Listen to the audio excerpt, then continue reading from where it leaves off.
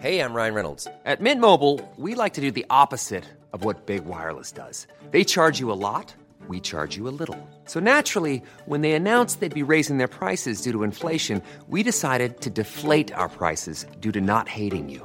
That's right. We're cutting the price of Mint Unlimited from $30 a month to just $15 a month. Give it a try at mintmobile.com/switch. $45 up front for 3 months plus taxes and fees. Promo rate for new customers for limited time. Unlimited more than 40 gigabytes per month. Slows full terms at mintmobile.com.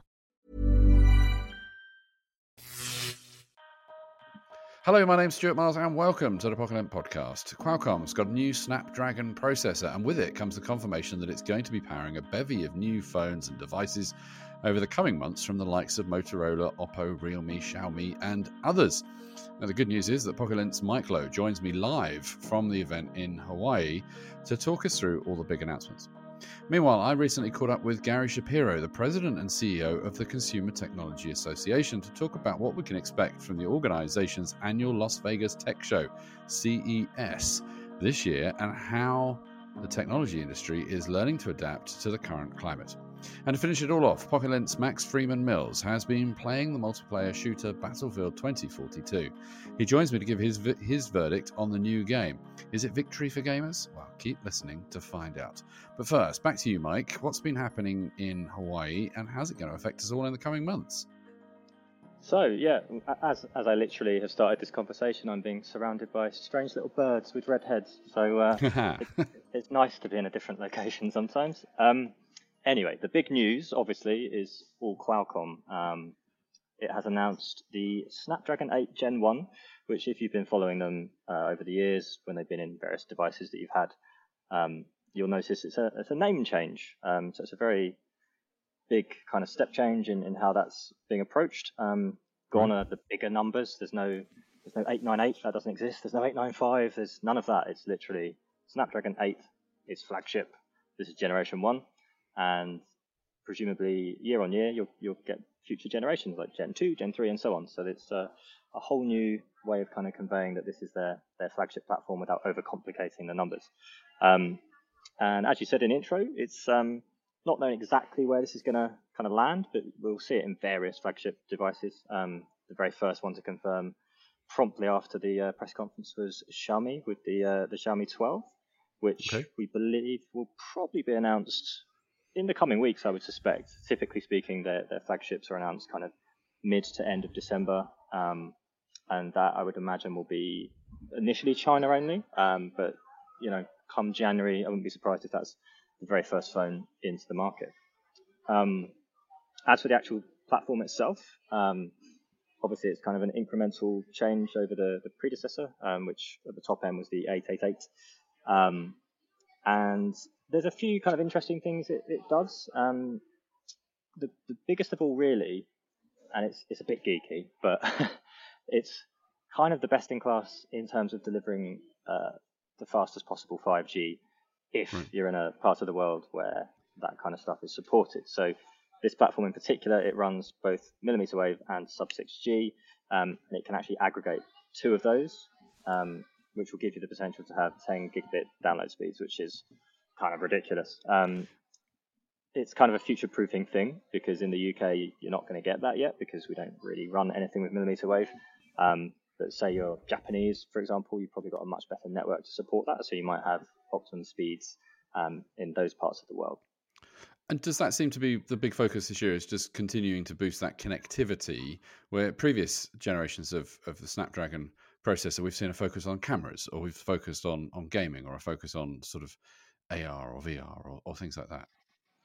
It's everything. So, if we were to break it down, the cameras actually see quite a big leap. They've got their first ever 18-bit image signal processor, so it can do an awful lot more in terms of the amount of data that's been captured, which means, and this was kind of a big headline announcement, it's the first platform mobile chip that can support 8K HDR video.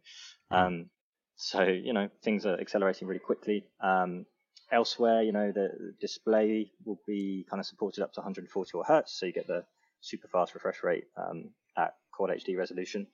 And yeah, kind of incrementally everywhere, it's kind of improvements across the board. And I think kind of most specifically, perhaps, is kind of there's a lot more talk about artificial intelligence, and it's been kind of talked to death, really, hasn't it, over the years? But here, they're kind of really pushing actual demonstrations that kind of show you this is what we can do with this stuff. And the interesting part here is because this is a platform, it's not just a processor. There's a CPU, there's a GPU, there's all these other components. There's like a little section of AI that's always running, so you can do all these kind of not particularly heavyweight things, but things that will take the strain off the actual processor to allow that to do what it needs to do.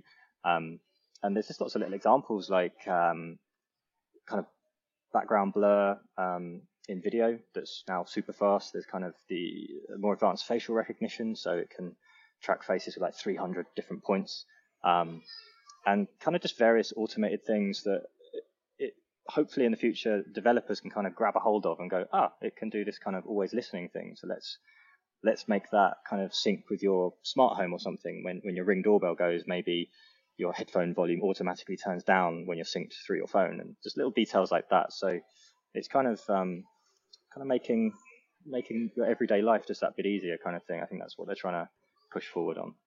Now, I know at these events always the focus is, who's coming out with the next new mobile phone with this flagship chip and approach. Are we seeing any other devices beyond what we'd expect, just, a device to make phone calls in that sense? Yeah, so it's been a really busy event. First day was focused on this new platform for mobile, but there's more. There's plenty more. So, Qualcomm's really trying to push its kind of various core areas, and mobile is one, but automotive is another big one. There's a whole new compute platform as well. They're up to Gen 3 on HCX, which will be in some future laptops from kind of the beginning of 2022. Also a new kind of gaming platform as well, which has kind of been prototyped in a Razer device, like a handheld kind of console that can run Xbox Game Pass. It can run Steam. It can run Android games. So it's kind of this whole full kind of circle of approach on various different areas of interest. So it's been a really busy event. And did you say we'll start to see devices in the coming weeks? I think so, yeah.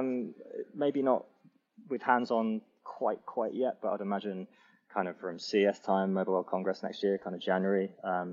Things will be rolling out. This is ultimately their 2022 flagship, and the flagship devices out there are going to be running it ultimately. So I think we'll see plenty of handsets come to market pretty soon. Still to come, Max gives us his verdict on Battlefield 2042. All-out warfare is the kind of core mode where you're battling on huge maps. But they've also added something called Hazard Zone, which is a much smaller and tenser affair that, if I'm honest, is struggling for players at the moment, but does have an interesting core where you have to infiltrate an area as a squad, pick up objectives, and then leave. And it's kind of a lot more high stakes, and if you die, that's it. Gary Shapiro is the president and CEO of the Consumer Technology Association. His job, besides helping his organization represent the thousands of tech company members across the USA, is to put on the biggest tech conference in the world, CES. The annual show that in previous years has seen over 100,000 people attend in one go is back in both a physical and virtual format for 2022. But how have things changed? What's in store? And just how is the industry coping with everything from supply chain issues to the rise of AI? I put all those questions and a few others to the big boss and started by asking what we can expect from CES 2022. I expect it to be a wonderful and joyful event as we return to Las Vegas January 5th through 8th and get everyone together who has not gotten together in the last 2 years with such an exciting lineup of exhibitors and speakers. We have groups from all over the world. We have major brands. We have new categories, including food tech and space tech and NFTs. We have new companies like Sierra Space featuring its space plane. Netgear's mural will showcase its digital canvas for NFT art. And Beyond Honeycomb will show an AI-enabled robot that recreates your favorite restaurant meal. So there's new things, which we always get from CES. There's people, which is so important, that face-to-face experience of people getting together, the serendipity and the absolutely pure joy of people getting together again. I was in Europe a few weeks ago for various CES unveiled events, And joy was the operative word. It's excitement, it's pleasure, it's people seeing each other face to face, it's relationships, it's the joy of discovery, and the joy of an industry which is solving some of the biggest problems in the world and providing solutions for making the world greener, getting people to have better education, transportation, communication. And it's all those things that we're doing as an industry combined with the people that make CES such a special and important event. Now, I've been attending the show for almost 20 years now. I've kind of lost count of how many times I've been. In that time, the industry has changed dramatically and the show has changed dramatically. What do you think the rising sectors are that are sort of taking over and kind of, really showcasing and using the show to showcase their new wares? Well, the show is we try to make it so it could not only showcase the emerging technology, but also see the future technology as well. So we've been talking about 5G and artificial intelligence and robotics for years, and companies have been showing products. And now as this becomes a reality in the marketplace, we're seeing it. But some things you might not have focused on, for example, the automotive category. There's one, it's our largest automotive category ever at CES. And what are we seeing there? We're seeing self-driving vehicles. We're seeing the rapid shift to electric. We're seeing first-time car manufacturers from around the world, including one from Vietnam. And of course, we have a lot of what we do is we look carefully at who should keynote, who should be the top line speakers at the show. And from the telecommunications world, we have T-Mobile. From the auto world, we have the CEO of GM. We have our first ever healthcare keynote with Abbott. And we even have, the fact that the shifting of exercising so much and exercise to the home, we have the head of Peloton as well. And in the auto area, to get back to that, there's not only so much there, but companies are announcing the first showcasing of new types of cars.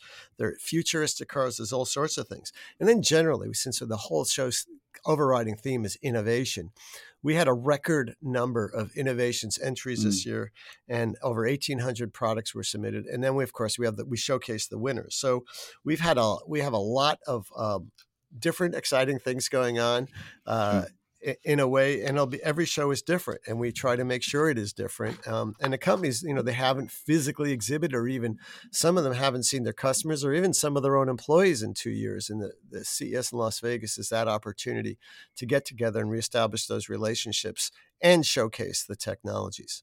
So you talk about innovation there. One of the interesting things is that we're starting to get, or it certainly feels like we're starting to get into a situation where the technology and the problems that we can solve are, from a hardware or software point of view, are fairly easy. We've kind of cracked a lot of the code, so to speak.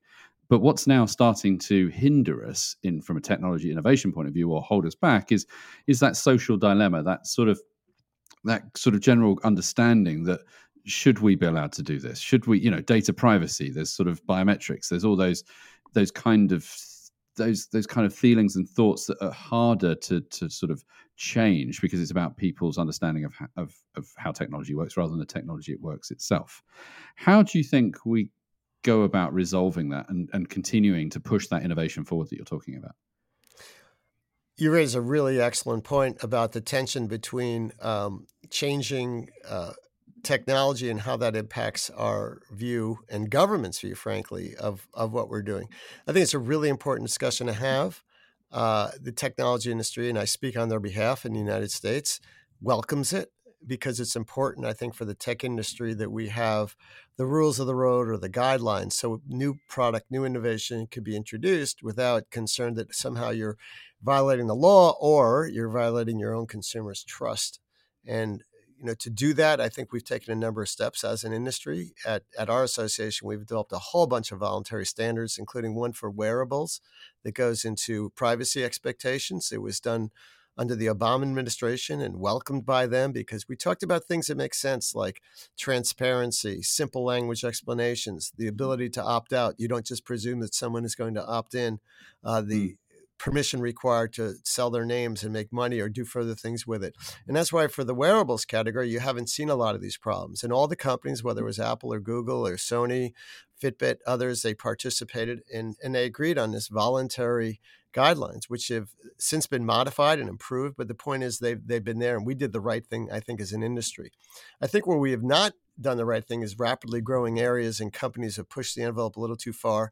New governments have come in, tried to set their marks. I think what Europe did on privacy standards was helpful in the sense that it set, in a sense, a global standard. We're trying to get that standard of some type embraced in the United States on a national basis. We are concerned, though, and we do represent, most of our companies are smaller companies and startups, that you don't create something which is a barrier to entry for innovation or for someone with an idea trying to get it. And you also don't create something where every new government that comes in could reinterpret the law and say, this is something we're going to hold you responsible for. What we were really going for is innovation without permission. We want to be able to create new products, put them on the marketplace, and let consumers decide. But we want to do it within the confines of these guidelines or barriers or ways of bordering and saying this is what's okay and this is what's not. Because I think fundamental, and I think this goes to Europe and the developed world as well, is that I think businesses have the right to know what is legal and what is not. And if it's not legal, it could be unethical or immoral, and that's something obviously we should avoid. But consumers ultimately should be understand what's going on and making their choice whether they trust a company and its brand or not. I mean, if you look at a company like Apple, for example, they've made their name based on the fact that they're really good in protecting against hacking and cybersecurity. They have an integrated system, and sure, it's more expensive and they charge people a lot. But when you're an Apple user, you don't worry about the cybersecurity of the products. And there's a trade-off they made as a business case. I don't think it's unethical at all. I think what they're doing is fine. They're very popular, and it works. Other companies have gone a different route. More open operating systems. They're a little more vulnerable cyber-wise. And then companies have made decisions on privacy and how they're going to exploit the information they have. And I think it's we've all clicked through I accept screens because we want to get to where we're going in the internet. Sure. It's not reasonable, I think, for consumers to have to read those screens or understand the lengthy legal language. I think a better world would be one where there's, platinum, gold, and silver standards, and we know what they are. I don't know if we can get there, but I do think that government has a major role to play, and the industry has a role to play, because as a society, and this is an important discussion and debate. It's really important on a lot of levels. Just not, and I'm giving you the business perspective. Let me give you a bigger perspective than that. Is we are facing a situation globally now where China has been very assertive in technology. They have a leader who has moved their government in a way where it's repressive of human rights and individual rights, freedom of the press, freedom of religion, freedom of association, freedom to marry, freedom to travel, every person socially ranked. And that's working for them. I mean, they have artificial intelligence. They have databases which they can exploit. They have a plan. They have a strategy which could work for them. I just would prefer one that's focused on freedom to vote and democracy and human rights. And that's what the Western world, the United States, Europe, Australia, New Zealand, Japan, South Korea, we all have in common. And I think we have to fight for that, if you will, and make sure that we could be there competitive with things like artificial intelligence, that we protect individual rights. And I think we could do both. But I think we have to have those types of discussions to get to the point where the regulations make sense in a way that protects individual rights, but also encourages innovation. And we have to strike that balance. And those are the discussions which should occur. So let's look at, so that's one challenge. Obviously, the other challenge is, there's been in the headlines quite a lot recently, is certainly from following on from COP26, is this idea of, it's obviously climate change is affecting there, is about consumerism, is about that kind of, and while one side of the tech industry will benefit from helping us with new green energy sources and biodiversity and all those kind of things, it's how does an industry balance the idea that we should still be replacing our phones every year, we should be upgrading to the new tech, embracing all of that sort of stuff, but within a sustainable way? That's a great point. There's many different causes, if you will. One is privacy. The other is a greener world, which we all share. And I think the tech industry is in many ways embracing that vision in a very, very big way. I mean, simply we've seen it last year and a half with the pandemic, how a lot of technology has allowed us to work from home. It's allowed us to have telehealth and telework and telemedicine and all these things. It's allowed us to save a huge amount of energy. And we are very conscious of that as an industry. We're very active in measuring our energy consumption, in restricting its use and coming up with voluntary standards and doing things, working with our own government here in the United States on green labeling with objective standards for energy usage. But energy usage is just one component. It's also energy savings, frankly, because of technology. And then there's the life cycle of a product and recycling and use of various chemicals. And there's different things like that, which we're all very conscious of. There's no question that as human beings, I think, the industry is populated by people who are very aware of that, especially younger employees. That's how they're judging their employers. We have a whole bunch of efforts underway to help in that area. Recycling is a very, very big issue. How you design products for recycling is much discussed about. Companies are focusing about it. They're measuring themselves. They're urging the industry to measure others. Government's involved. There's no question that this is a global effort right now. And most of our major companies have made pretty public commitments to a zero carbon neutrality. We are measuring companies and what they're doing. We're helping them. We're working with our government to do that. And I think we have a really good track record. But the fact is that if you could cut down on energy usage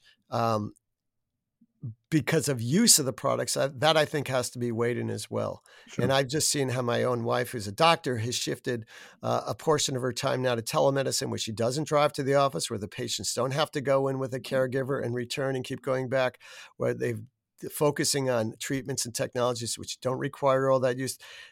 Technology is making a huge difference. And I think it's part of innovation, is making sure you could have not only innovation, which is green, and we see a lot of that at CES, the focus on green innovation and what companies are doing, but also technologies which allow people to travel less. I mean, one of the big discussion items at CES is going to be the shift to the electric car to get away from these cars which are based on fossil fuel usage. So that we're seeing in transportation portion of the CES in a big way.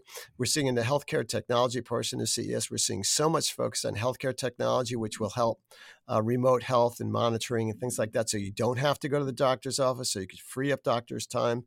And so you could have earlier intervention. You're seeing cars which can soon respond to your potential health situation that'll pull over to the side of the road if they feel you're non-responsive. There's all sorts of things coming out there which make a difference from a health and environmental point of view with technology. And I think that's where we're going. That's where innovation is headed, is solving these fundamental problems the world has. Now, over the years attending CES, and I'm sure you found this as well. Some years you think, okay, we're in a kind of, we're waiting for the next big thing. Or another years you go and it's like, oh my goodness, this is, I'm blown away by the innovation. I'm sure you say that every year, that you're blown away by the innovation.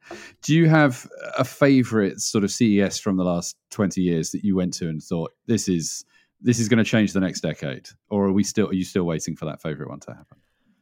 I'm more of a, like, every show has an amazing things of contribution. So look, we have thousands of exhibitors, and every one of them thinks they have incredible innovation. Many of them have put their life savings into it. They've spent their whole life on it. It's an idea. Engineers, scientists working together, or some of the bigger companies producing, sometimes it's definitely incremental, but sometimes it does blow you away. I think where we're going with artificial intelligence and robotics is huge. I mean, I was a big science fiction fan when I was growing up, and it's coming to reality now. We're seeing all sorts of things that you could only imagine doing. I mean, whether it's the internet itself, or what we've seen with HDTV, what we've seen with how drones are now delivering things around the world, and drones have been they really had a lot of their coming out parties at CES. What we're seeing in the mobility space with not only cars, but different types of mobility devices, including they're not even helicopters anymore. They're people movers that are drones. And we're seeing that in other areas as well.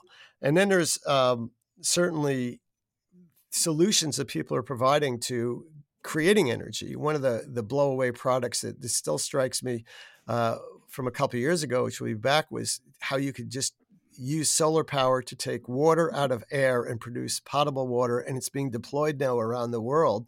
It's actually the vice chairman of our board, one of his companies he's invested in. And now he's running the Gates third major effort, investing over $1 billion into solving environmental and energy problems in third world countries. We're seeing solutions to world problems, tech for good, all over the CES floor. And those, to tie it all in your prior questions, what they're together, That's what's exciting for a lot of people about CES. It's discovery of new uses of technology which are out there and can make a fundamental difference. I don't think in my lifetime we'll get to the Star Trek version of teleportation and things like that. Someone who, like me, who flies a lot would like to have. But I do think what we're seeing, whether it's food technology or transportation or education or clean water, clean health, lower uses of energy, I think we see so many solutions there. That's why we have the show. We want to get together people from around the world who see opportunities in solving problems that mankind has that can be solved, and they build off each other. And also, if you think about how technology has evolved, no one company, no one person could do everything. They have to work with each other. And that's why this is really the age of collaboration, where companies are there exhibiting sometimes just to meet with other exhibitors, if you will, because they want to show what they can do and partner with others. So it's about partnerships, investors, it's about customers. Of course, it's about the thousands of media we have. But this is where we efficiently get together everyone in one place. We figure the average person has over 25 meetings at CES. And as one of the major company CEOs thanked me after a recent CES and said, this would have taken me 4 months to travel around the world and see the people I saw here in 4 days. And it's a very gratifying feeling producing a show where new businesses are created, new ideas are formed, new partnerships, new relationships, and problems are solved. Battlefield is back and bigger than ever, with up to 128 players battling out on epic maps in an all-new multiplayer experience. But can a return to the future and a ditching of the single-player campaign appease fans and newcomers alike? Pogolent's Max Freeman-Mills has been playing the new game to find out and joins me to tell us more. So Max, I'm going to start with a really simple question for you. How many times did you die? I don't know if I could even put a number on that, to be honest. Battlefield, it's always been a series where you tend to spawn into immediate death on plenty of occasions. That's not changed here. So in that way, 2042 is very much a continuation of the series' legacy.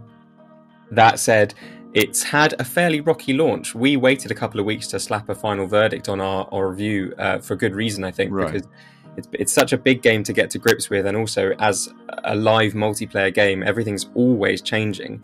But that said, at launch, it's been a bit of a buggy time. You've got 128 players on every server, at least on next-gen consoles and PC. It's a little bit smaller on the older consoles. And that's clearly led to some teething issues. You get a lot of visual jankiness and oddities. But that said, when everything's working properly, and it does quite a lot of the time, it's good old-fashioned Battlefield fun. Huge maps that look really beautiful on next-gen consoles.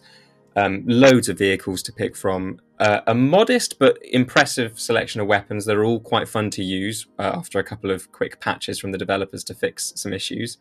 And yeah, I've been having a great time on it, to be honest. Having said that, there are some issues that I recognize, and I think it's going to be a really interesting game to watch over the next year, because the developer DICE has already been very communicative with players, making it clear that they're listening to issues that people have, and they've already issued more than one patch to fix some of those issues. So exactly where it is in a year's time versus now, I think is going to be a pretty interesting one to watch. So it sounds like it was a turbulent start, a bit like the Battlefield, so to speak. Do you think they've and there's promise of updating things in the future? Is it good enough now to play? So, if you're a Battlefield fan, if you've played the games before, you should really know what to expect here. And if you're interested by that, I think definitely jump in. The game is still fun. That's the fundamental here. It's not by any means dull or boring. You're going to have the same squad play. You're going to be able to hop into vehicles, zip around maps, try and influence a huge battle, but still feel like a cog in the machine. However, some of the changes that they've made, I think, are kind of ongoing to see just how well they work. The biggest, I think, is that in Battlefield's past, you always felt like an anonymous soldier on a battlefield, part of a huge team. They've changed that. They've got rid of what used to be called classes, and they've effectively let every player play as a character of their choosing. And those characters can select literally whatever equipment they want. So from a player freedom point of view, you can do whatever you like. However, from a teamwork point of view, it's a little bit harder to convince people to help out with what actually needs doing. Or be the medic or something. Exactly. So Lord knows I've spent a lot of time dead on my back waiting to get revived, and it just doesn't happen. And that is a bit of an issue. And they've made it clear they're going to work on that. So actually, an update deployed this week changed how revives work to make it a little bit more incentivized for people to actually chip in and get people back on their feet. And that's the sort of thing that can actually have a pretty outsized impact despite being quite a small change on the surface of it. And I think the other thing that's worth highlighting from a kind of zoomed out perspective is that there are actually 3 main modes in the game now. All-out warfare is the kind of core mode where you're battling on huge maps. But they've also added something called Hazard Zone, which is a much smaller and tenser affair that, if I'm honest, is struggling for players at the moment, but does have an interesting core where you have to infiltrate an area as a squad, pick up objectives, and then leave. And it's kind of a lot more high stakes. And if you die, that's it. And on top of that, they've added something called Battlefield Portal. And I think this is really the key to the game's value at the moment. It's basically a system that lets you play old maps from older games and use the settings from those games as players want. There's an online system that lets them basically come up with custom rule sets to make maps and game modes that can be completely zany and weird.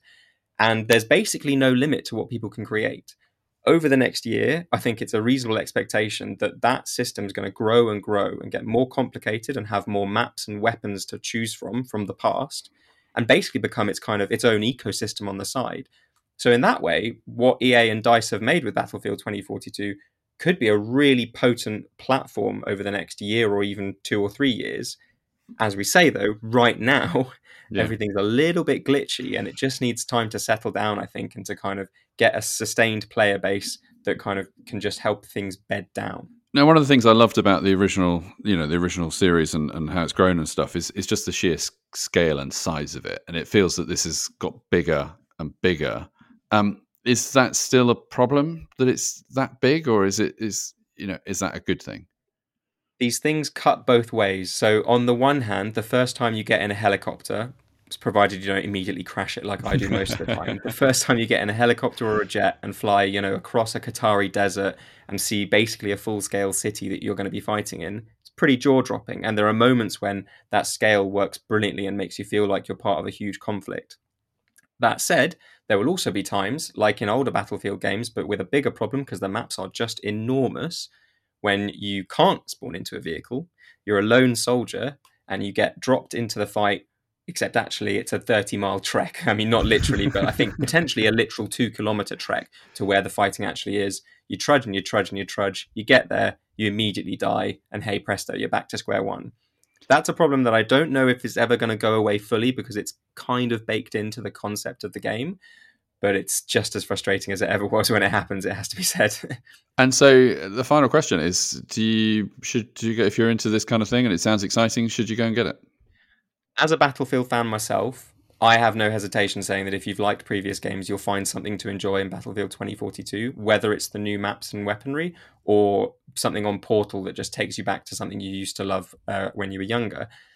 However, I would say if you're not quite sold on the series or you've never played a Battlefield game, I'd potentially just give it a month or two.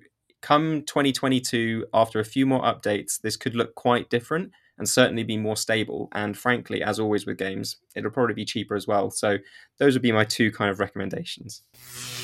Well, that's it for this week's show. Thanks for listening. Until next time, pip pip. Even when we're on a budget, we still deserve nice things. Quince is a place to scoop up stunning high-end goods for 50 to 80% less than similar brands. They have buttery soft cashmere sweaters starting at $50, luxurious Italian leather bags, and so much more. Plus, Quince only works with factories that use safe, ethical, and responsible manufacturing. Get the high-end goods you'll love without the high price tag with Quince. Go to quince.com/style for free shipping and 365-day returns.